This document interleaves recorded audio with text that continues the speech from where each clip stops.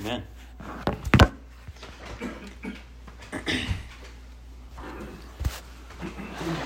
But yeah, so I wanted to do just kind of a Mind of Christ supplement. It really is a foundational topic. I think so much hinges on us understanding what is meant by the mind of Christ and realizing that, it is ours in Christ Jesus. What is that mind, and how does it become ours? And so, got like 4 passages I want to read. I'm going to start in Mark. And really, I just want to read these passages, and I might say a few things, but also you're welcome to point some things out if you want. This doesn't have to be one-way street. But just put these scriptures before us. They're familiar. I think they're all familiar to most of us. Mark 8.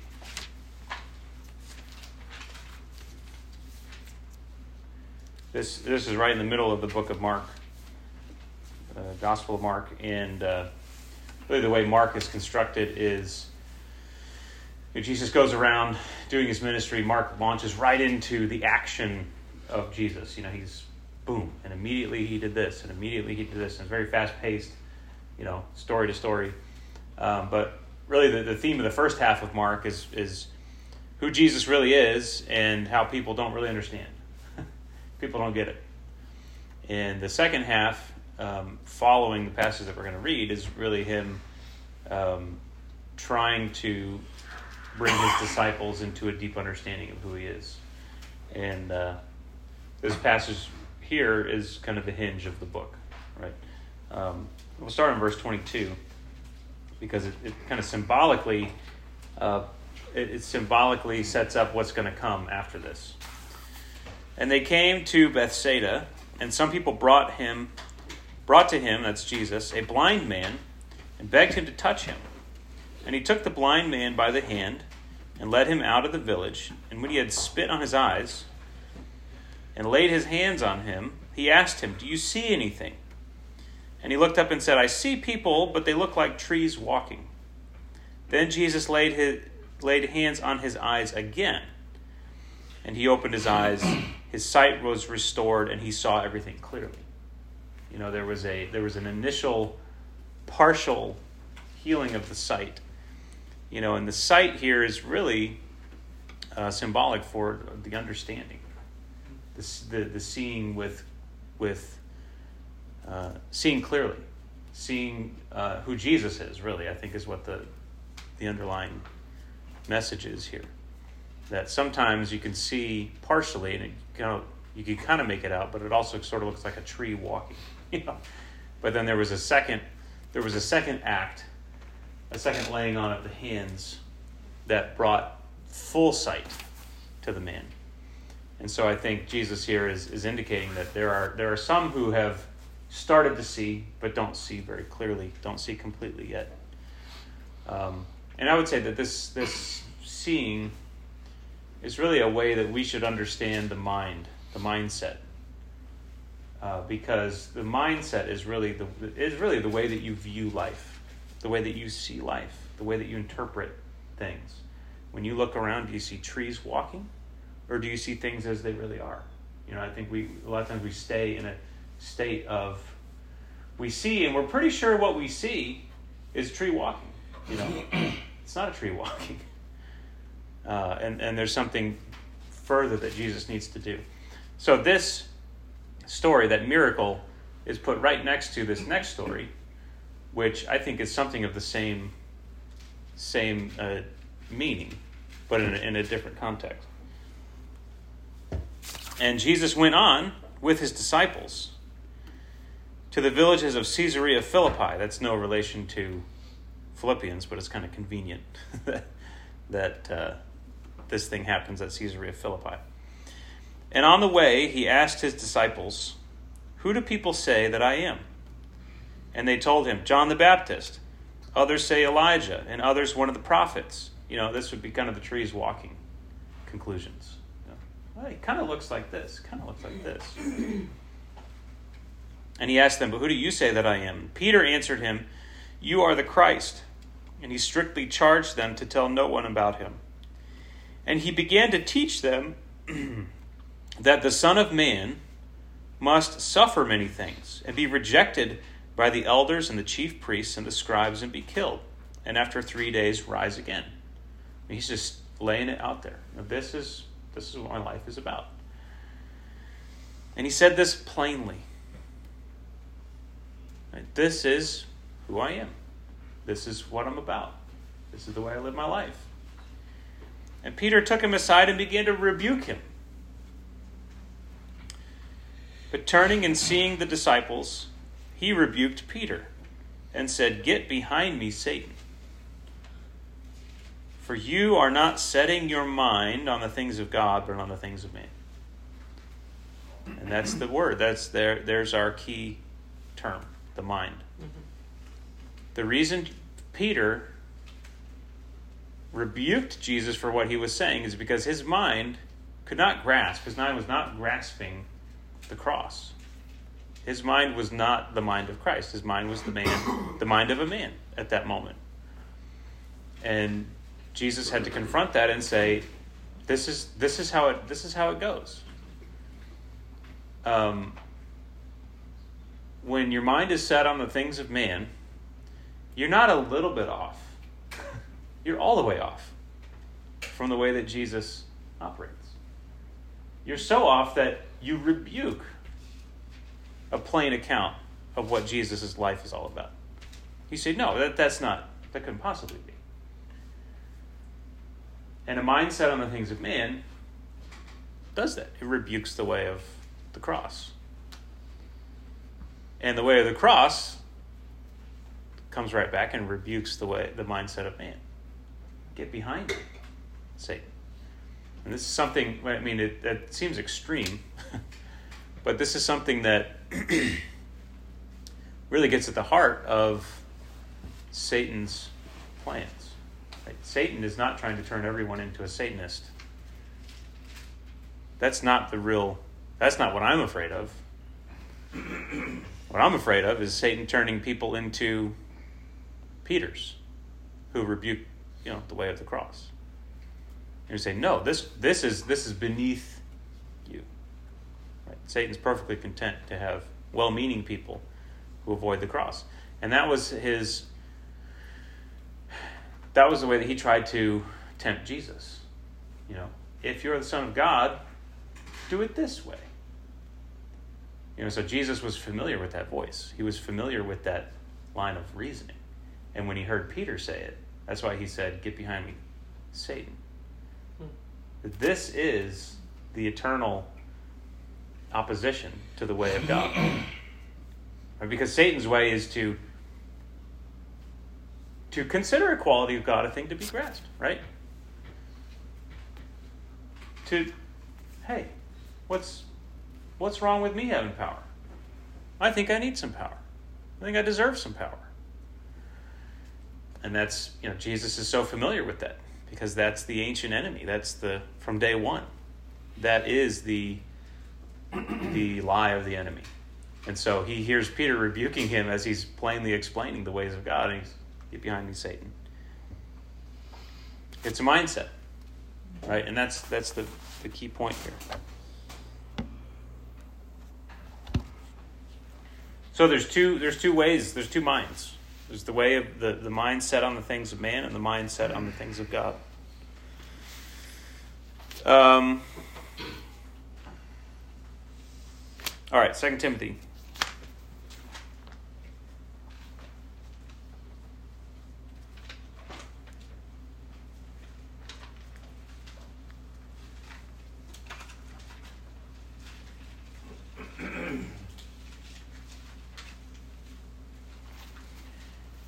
Chapter 4.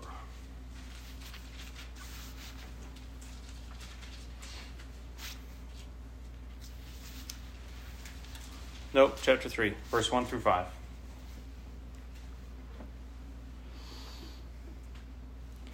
But understand this, that in the last days there will come times of difficulty, for people will be lovers of self, lovers of money, proud, arrogant, abusive, disobedient to their parents, ungrateful, unholy, heartless, unappeasable, slanderous, without self-control, brutal, not loving good.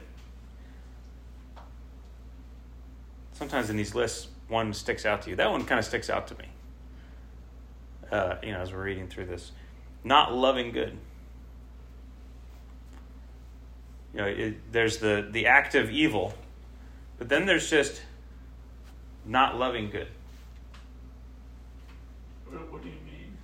Not loving good. So, you heard the list. Slanderous, without self-control, brutal, and then it just says not loving good, which isn't so much a bad thing that you're doing as something that you're not doing. Does that make sense? Yep.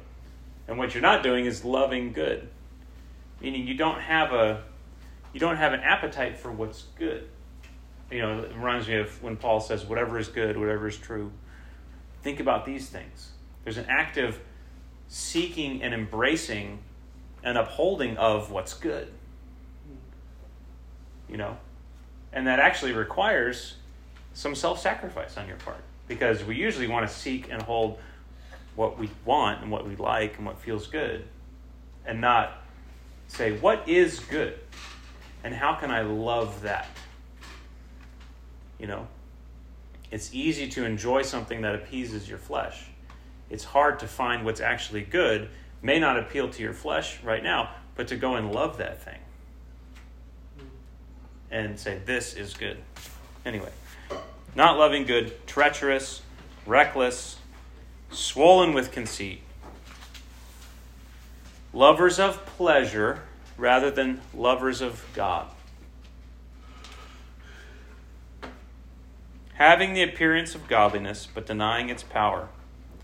Avoid such people, for among them are those who creep into households and capture weak women, burdened with sins and led astray by various passions, always learning and never able to arrive at a knowledge of the truth. You see how,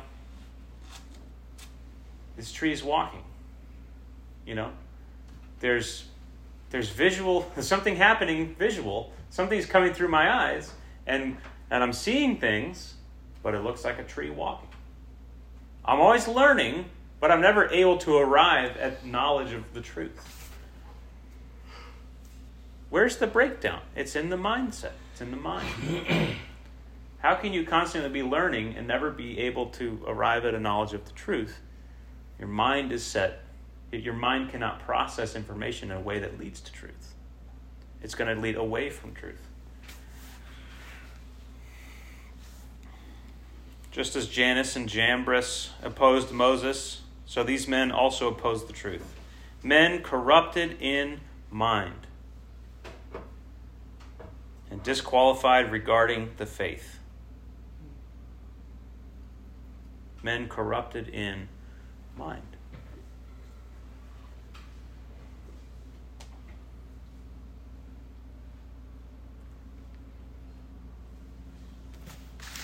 Ephesians chapter 4.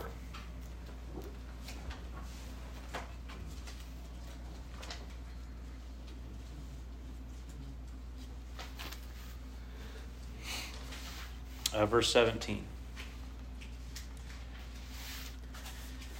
Now this I say and testify in the Lord, that you must no longer walk as the Gentiles do, in the futility of their minds. They are darkened in their understanding. It's, again, trees walking. They are darkened in their understanding, alienated from the life of God because of the ignorance that is in them. The mind that rebukes Jesus when he says, I'm going to have to go and suffer, be rejected, it's due to ignorance. And there's a darkened understanding. Due to their hardness of heart, they have become callous and have given themselves up to sensuality, greedy to practice every kind of impurity. But that is not the way you learned Christ. Didn't appeal to your senses, right? It didn't seem like the most pleasurable thing. That's not how you learned Christ. assuming that you have heard about him and were taught in him, as the truth is in Jesus, to put off your old self, which belongs to your former manner of life and is corrupt through deceitful desires. So much about the way of man boils down to desires, right? The mind set on the things of man really is a mind set on the things I want.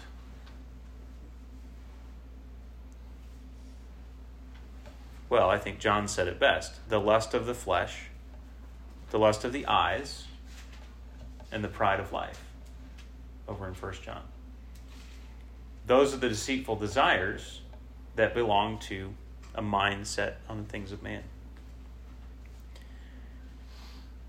So to put off that old self and to be renewed in the spirit of your minds. To put on the new self, created after the likeness of God in true righteousness and holiness.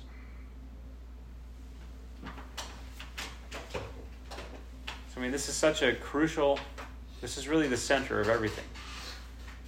For those who are walking as disciples of Jesus, this is really where the rubber meets the road. It's as you follow Jesus and as he unfolds to you his purposes, you either rebuke him or you see it and you give yourself to it.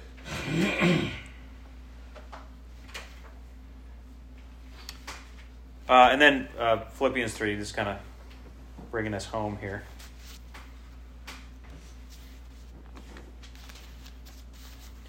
Philippians 3, verse 17. You could really go to any number of places.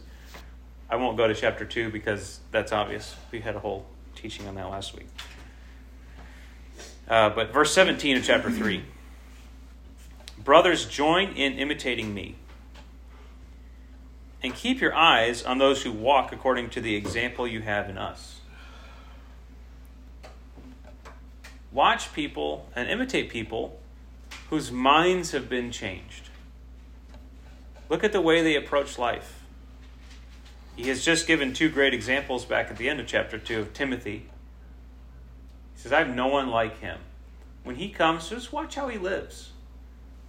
He's a guy who has the mind of Christ. How do I know that? Because he puts others' interests ahead of his own. When his presence in a place, he is locked on to, where's the need? How can I love? How can I serve? He's not interested in what he can get out of you all. He's not interested in how y'all can make him feel better about himself. He's not interested in any kind of thing that he might get out of a position of leadership in your church. He's interested in what's best for the people around him.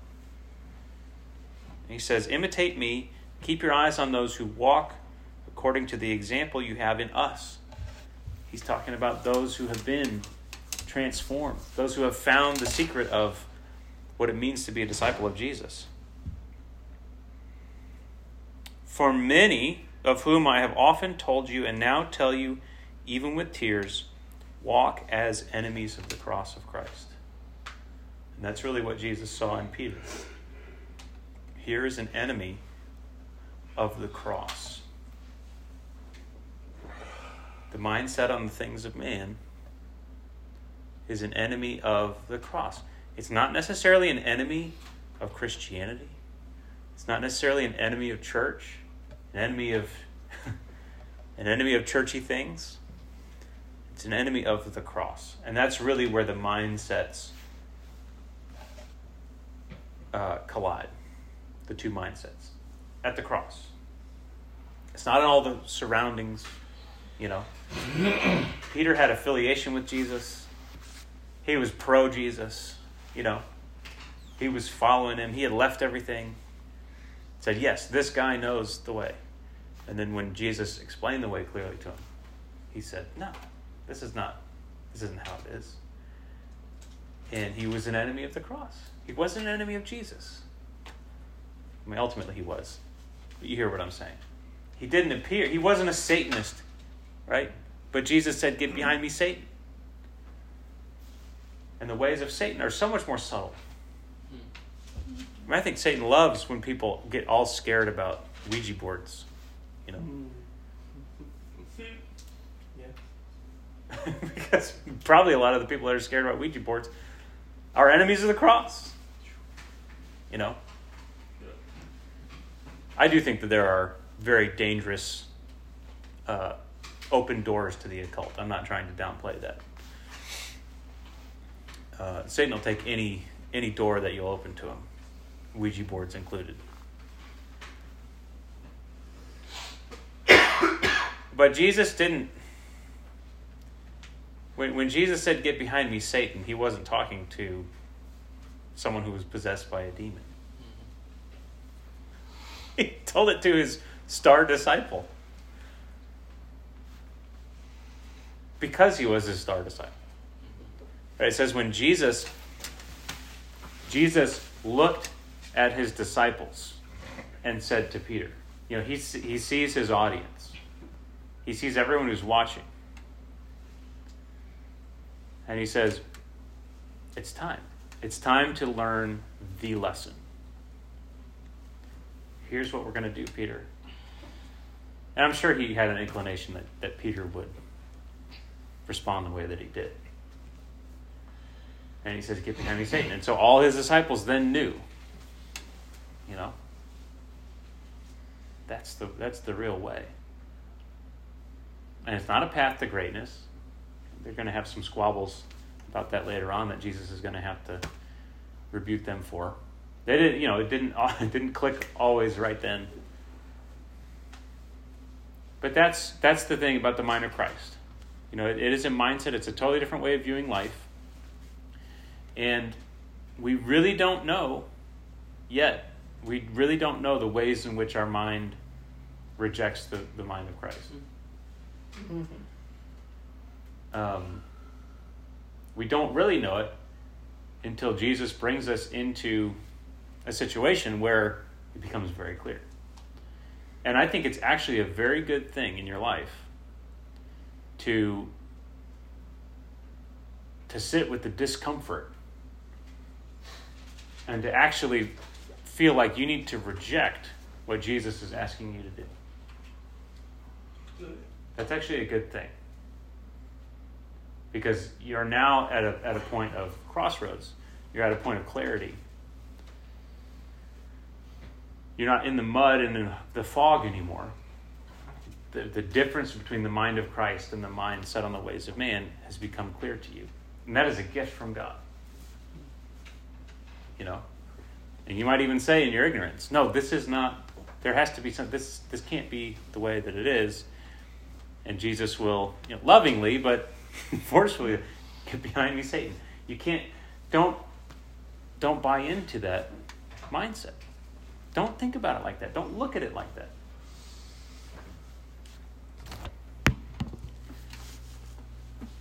There are many who walk as enemies of the cross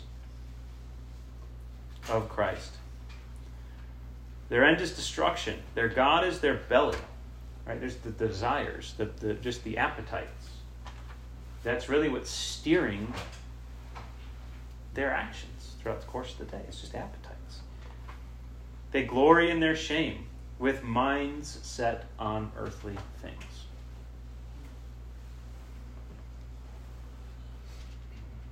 But our citizenship is in heaven.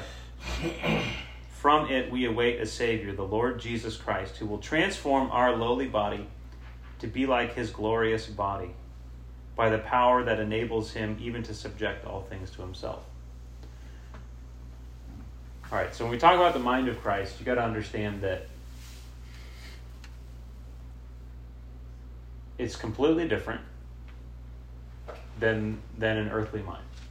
It's completely the opposite. And everything that's earthly in us revolts against it. I mean, naturally. And that can be a hard place to get to when you are really truly faced with the cross. And it's not, do you want to be a Christian? Do you want to be in church? Do you want to be a good person? But do you want to follow Jesus to the cross? That's the question that nobody can really bring you to. That's the crossroads that really no one can bring you to except Jesus. I can't. Your home group leader can't. Really no human being can bring you to that place. It's something that Jesus has to do in your life by the Holy Spirit. But he brings us to that place. But then it's a process. I mean, in all those passages that we read, it's a transformational process. And it happens, I think, sometimes in stages. We might get it a little bit here. And then we see it somewhere else. And then we get it here. I think it's such a prevalent topic in Scripture because it's going to be a lifelong process. But that's really what discipleship is learning from Jesus the ways in which our minds operate differently than his. And for him to point those things out. But then also him not to leave us there, but to give us the way, show us the way, and bring us into the way, and transform our minds to be more like his. So he brings us out of the things, the mindset on the things of man. He brings us out of that and shows us how starkly it's different. But he brings us into the mind of Christ. And it really is ours in him. As much as we are in him, and hiding ourselves in him, and keeping ourselves in him, he really does transform our minds.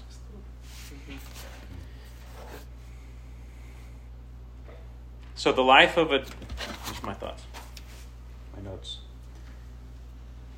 Let's see if we got here. The life of a true disciple makes no sense to our sinful minds.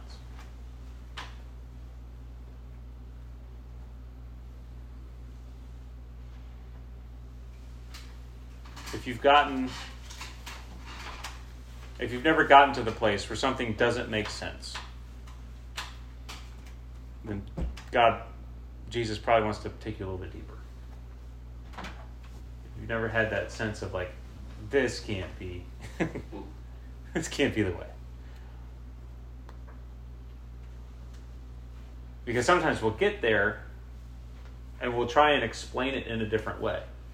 Like, oh, okay, I see what you're getting at. So what you're saying is this. No. What I'm saying is you lay down your life, take up your cross, and you follow me.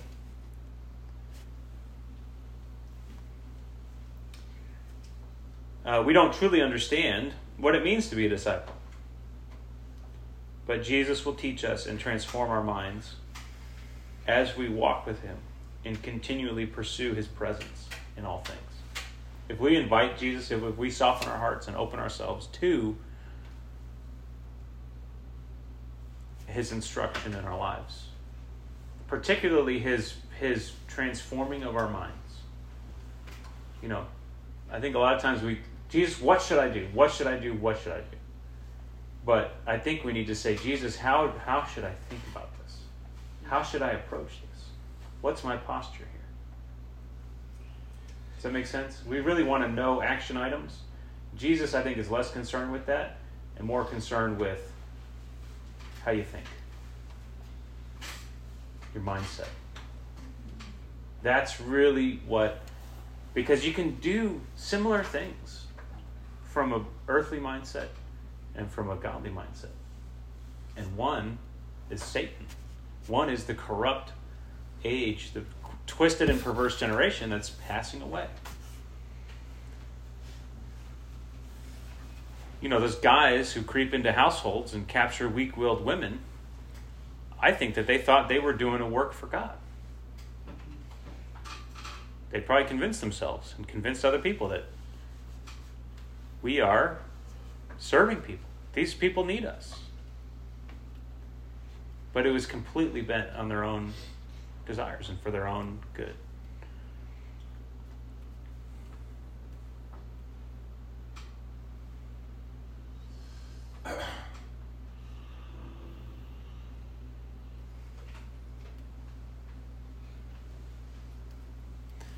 All right, any thoughts?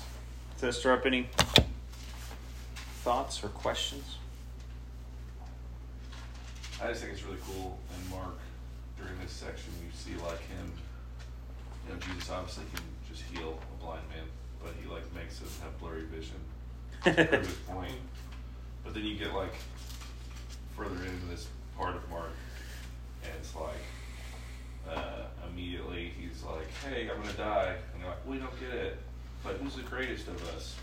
Yeah. And it's like, no, I'm gonna die. And he's like, and then James and John are like, "Yeah, but can we sit on the right side of your throne?"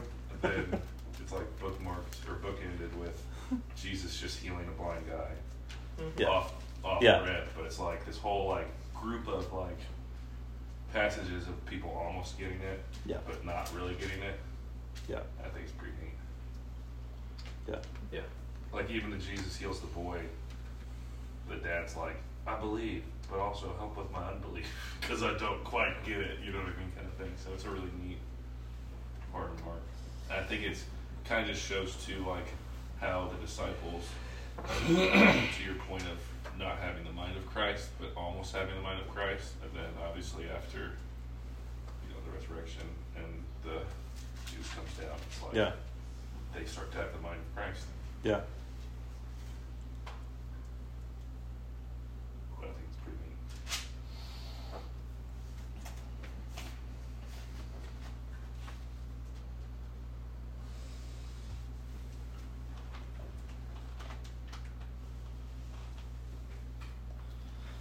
I was thinking about how like I was just thinking about like the cross in my life, and how there is like a clear battle I found when I know that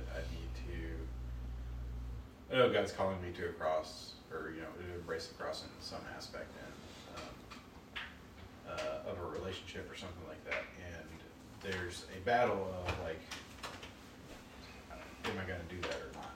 Am I actually going to do that or not? And I think that there was something in Jesus's response that basically was like, in the same way that he dealt with Satan. When Satan said, "Oh yeah, you don't have to do that. You can just call down angels and set up a kingdom." So there was something in the cross is integral to it's the way that it happens is really important. And I think there was something in that in his response to Peter of like, what you're saying would, I don't know if tempt is the right word, but what you're saying is you're appealing to me to not do what I need to do. But then I think that there's like also in my life there's like a whole there's another like interaction before that I think is less on Jesus' side and more on Peter's side, which is because sometimes, and obviously we can trust in Jesus and the Holy Spirit to reveal to us places that he wants us to grow in. We just need to be obedient to that. But I think also there's something of like, at times I think I've shaped my life and my relationships, quote unquote, around my belly and what's comfortable for me, and that I don't have the mind of Christ, and so I don't even see the cross in that situation. And so there's almost like a, literally I've blinded myself. And so just that progressive with the blind man, that I think that kind of gets at both, like, oh yeah, I can start to see stuff and I need to interact with it. I can hear the call to the cross in a situation, but there's a step that's even before that of like, how have I set up my relationships and my life to prefer myself, and to not even be aware that there could be a place to embrace the cross in that. I mean, Jesus' message is whoever would save his life, preserve it, enhance it, build a safe nest of relationships around it, would save his life, you lose it. That's just another form of worldliness. Yet another expression of man separated from God. Whoever loses his life for my sake and for the gospel's,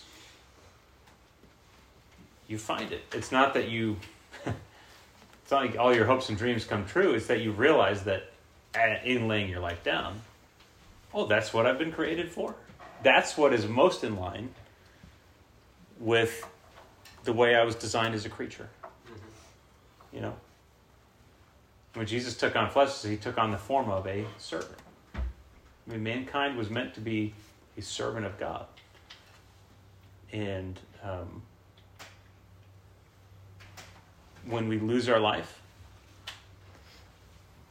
we discover what we were made for. And as long as we preserve it, we prevent ourselves from seeing that. Yeah. It's that great line from the hymn we sing, hast thou not seen how thy desires have been granted in what you ordained it? Yeah. Yeah. It's a great question.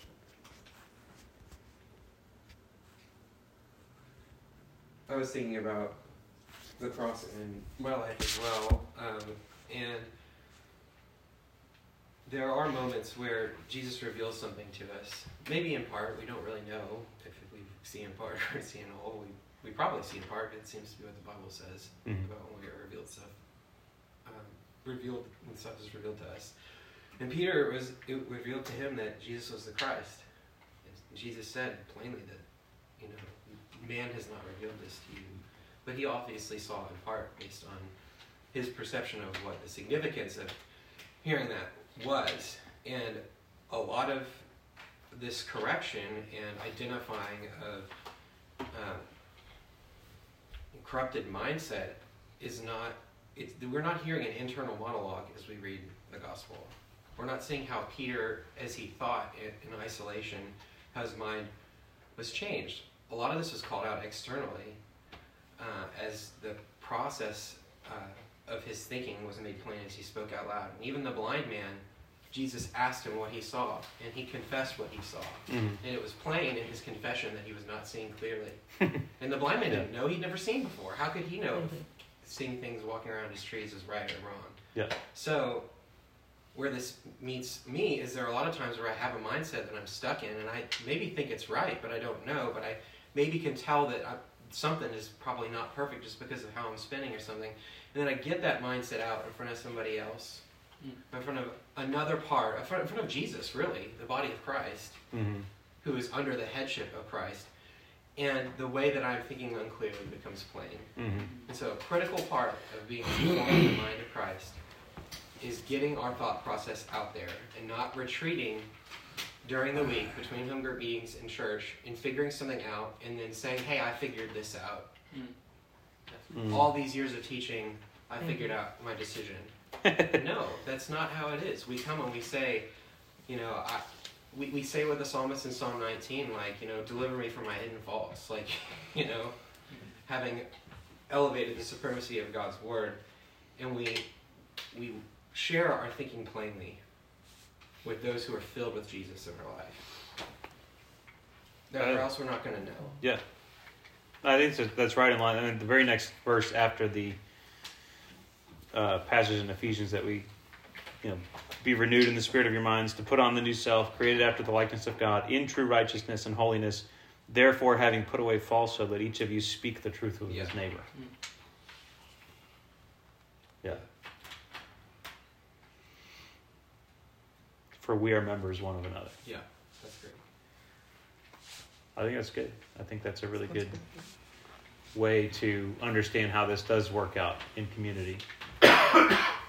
That we're disciples, but we're not one-off disciples, all kind of staying in our own lane. We're learning together. We might need to see Jesus rebuke Peter. Yeah. And we go, oh, okay, I get it. Thanks for taking that one for us. Taking one for the team, Peter. Or maybe some of us are the ones who speak up and rebuke Jesus and get shot down for it.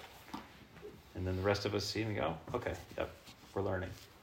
But yeah, we're learning together. We're disciples together. I think that's good. I think hearing how this process plays out in each other's lives is very healthy. It's one of the ways that we learn, feel our way toward the mind of Christ. Seeing how he has dealt with each of us and our own personalities. say too that this, I think it ties into what he was saying, but you said, if you haven't had that sort of sensation, that experience of like, wait a second, that can't be the way. And the Bible's filled with so many examples of that kind of a thing, like dousing the wood with water, or sending a guy that's got a stutter. Yeah. How do you bring about victory over Satan? Well, you die. And it's easy to, I think, get into a little bit of a trap of thinking about that around big things, like Abraham going to sacrifice his son.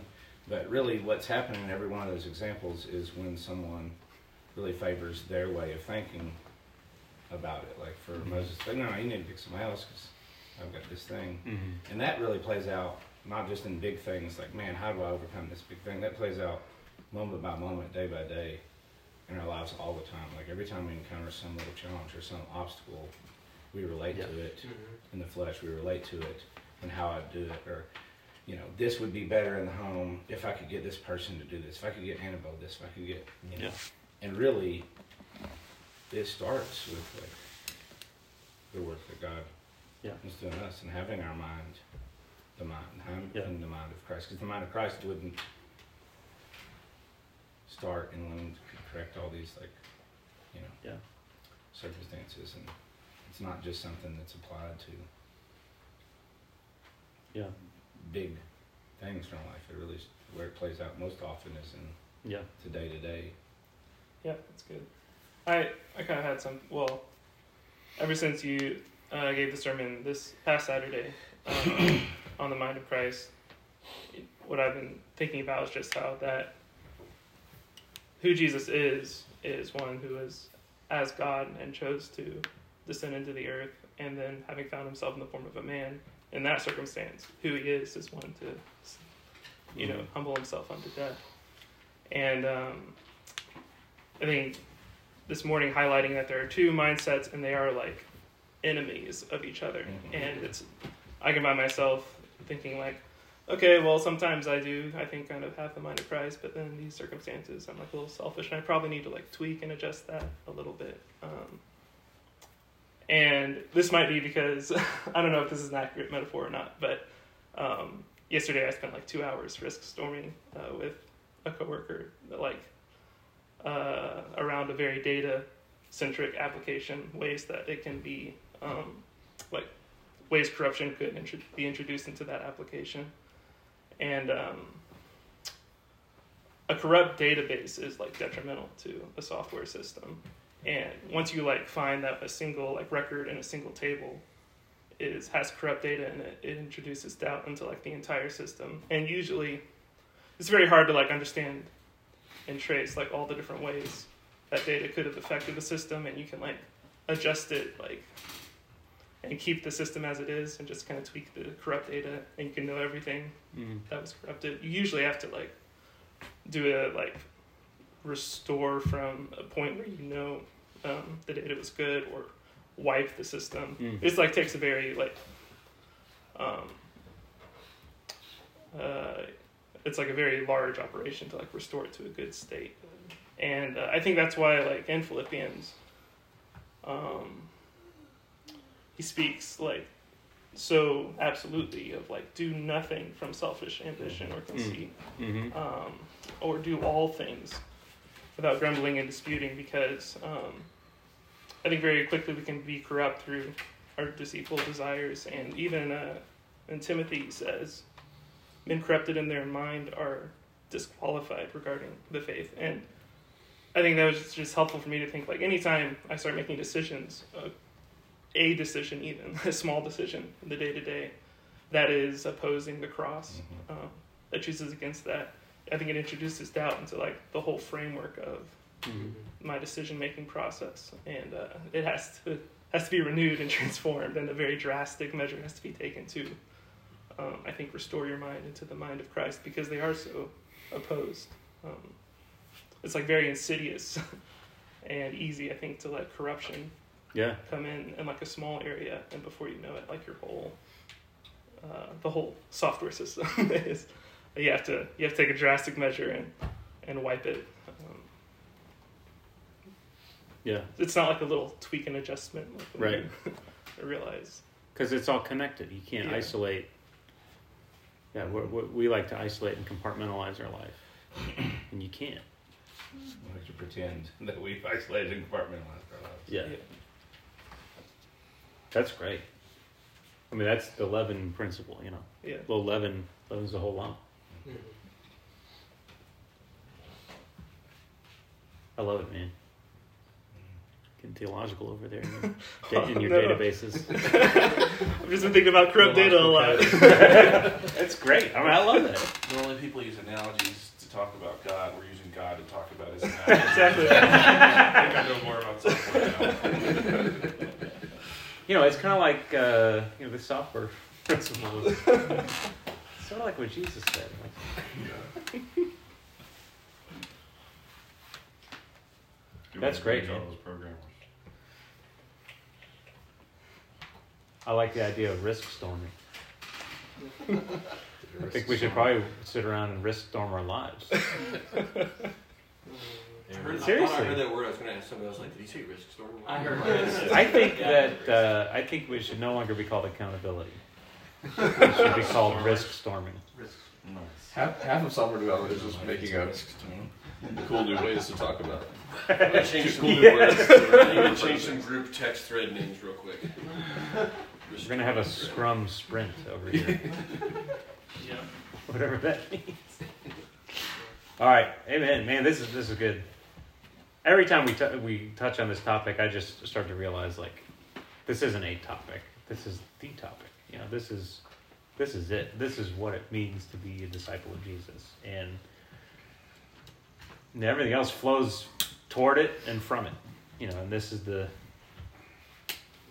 nucleus. This is the motherboard. Nice.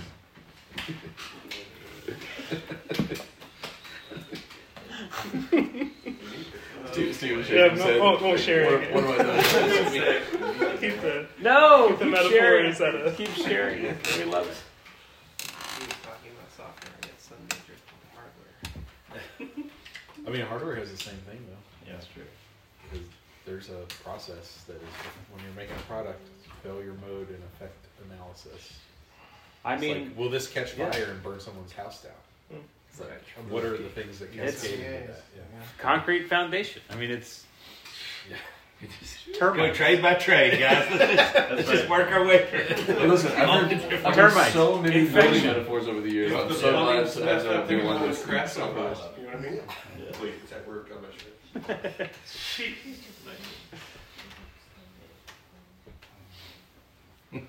Up until today, most of my understanding of Jesus and the principles therein was through building metaphors. Yeah, Oh man. we got turned a corner, y'all. We've turned it into software metaphors. Farming or Farming or building, yeah. farming and building. Let's update. What did Paul tell me? Soldier, athlete, farmer, Yeah. programmer.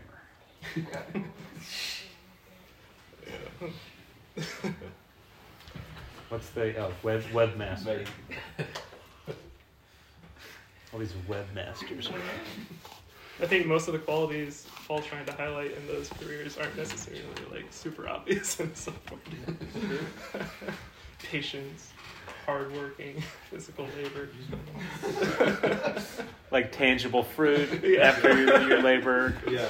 Just a bunch of bits. Yeah, abstract. Amen. All right, well, I think we'll probably dive in more to chapter 3 tonight. Wow, what a great time. What a great time in the Word. This is, I feel like it's doing Paul and coming to some of these just foundational books after having gone through all of Scripture. It's so rewarding. I don't know. It's kind of a culmination of everything that we've been moving toward. I was talking to Grant too about Philippians specifically, that it's 4 chapters, but it might be like the pound for pound greatest fighter in the Bible. I There's could just get so on board much, with that. there's so much good stuff. And I could be Get on board with convinced. that until he reads 4 Ephesians. chapters. Until he reads Colossians. another one. Yeah, it's just like you tell him. Yeah. Say it. What do you got? I wish we could stay here all night and all day. And do what? Just talk about God? Yeah. Talk about Jesus? Yeah. Amen.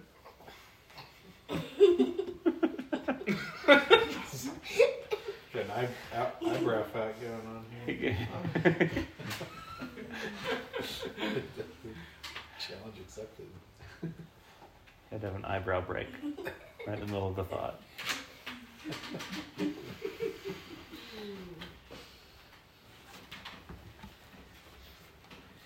You're a pretty special guy, Salem. I like having you here. I'm glad you're here. Isn't this a good group of people? It's an awesome group of people. Brothers and uncles and dads and good friends.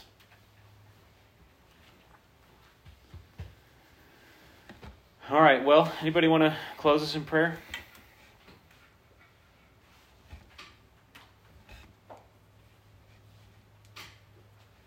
Go ahead, Grant. Was that a hat shake of It was. volunteers? It was like a flag. It's bidding.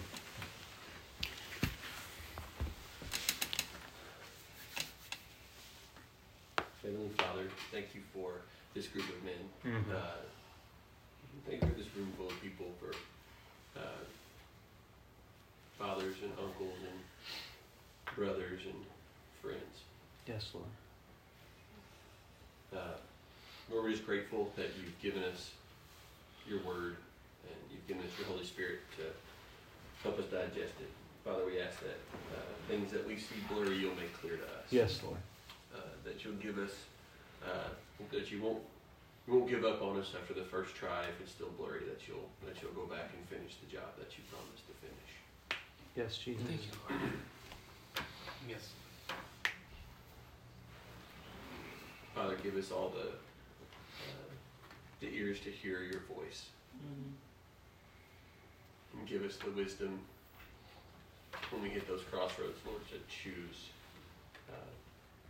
to honor others, to put others before ourselves, to have the heart of Christ, the mind of Christ, to choose the cross, Father, every time. Thank you for showing us the way. Yes, Lord. Bless us today as we prepare to worship tonight together. Mm-hmm. In Jesus' name, amen. Amen.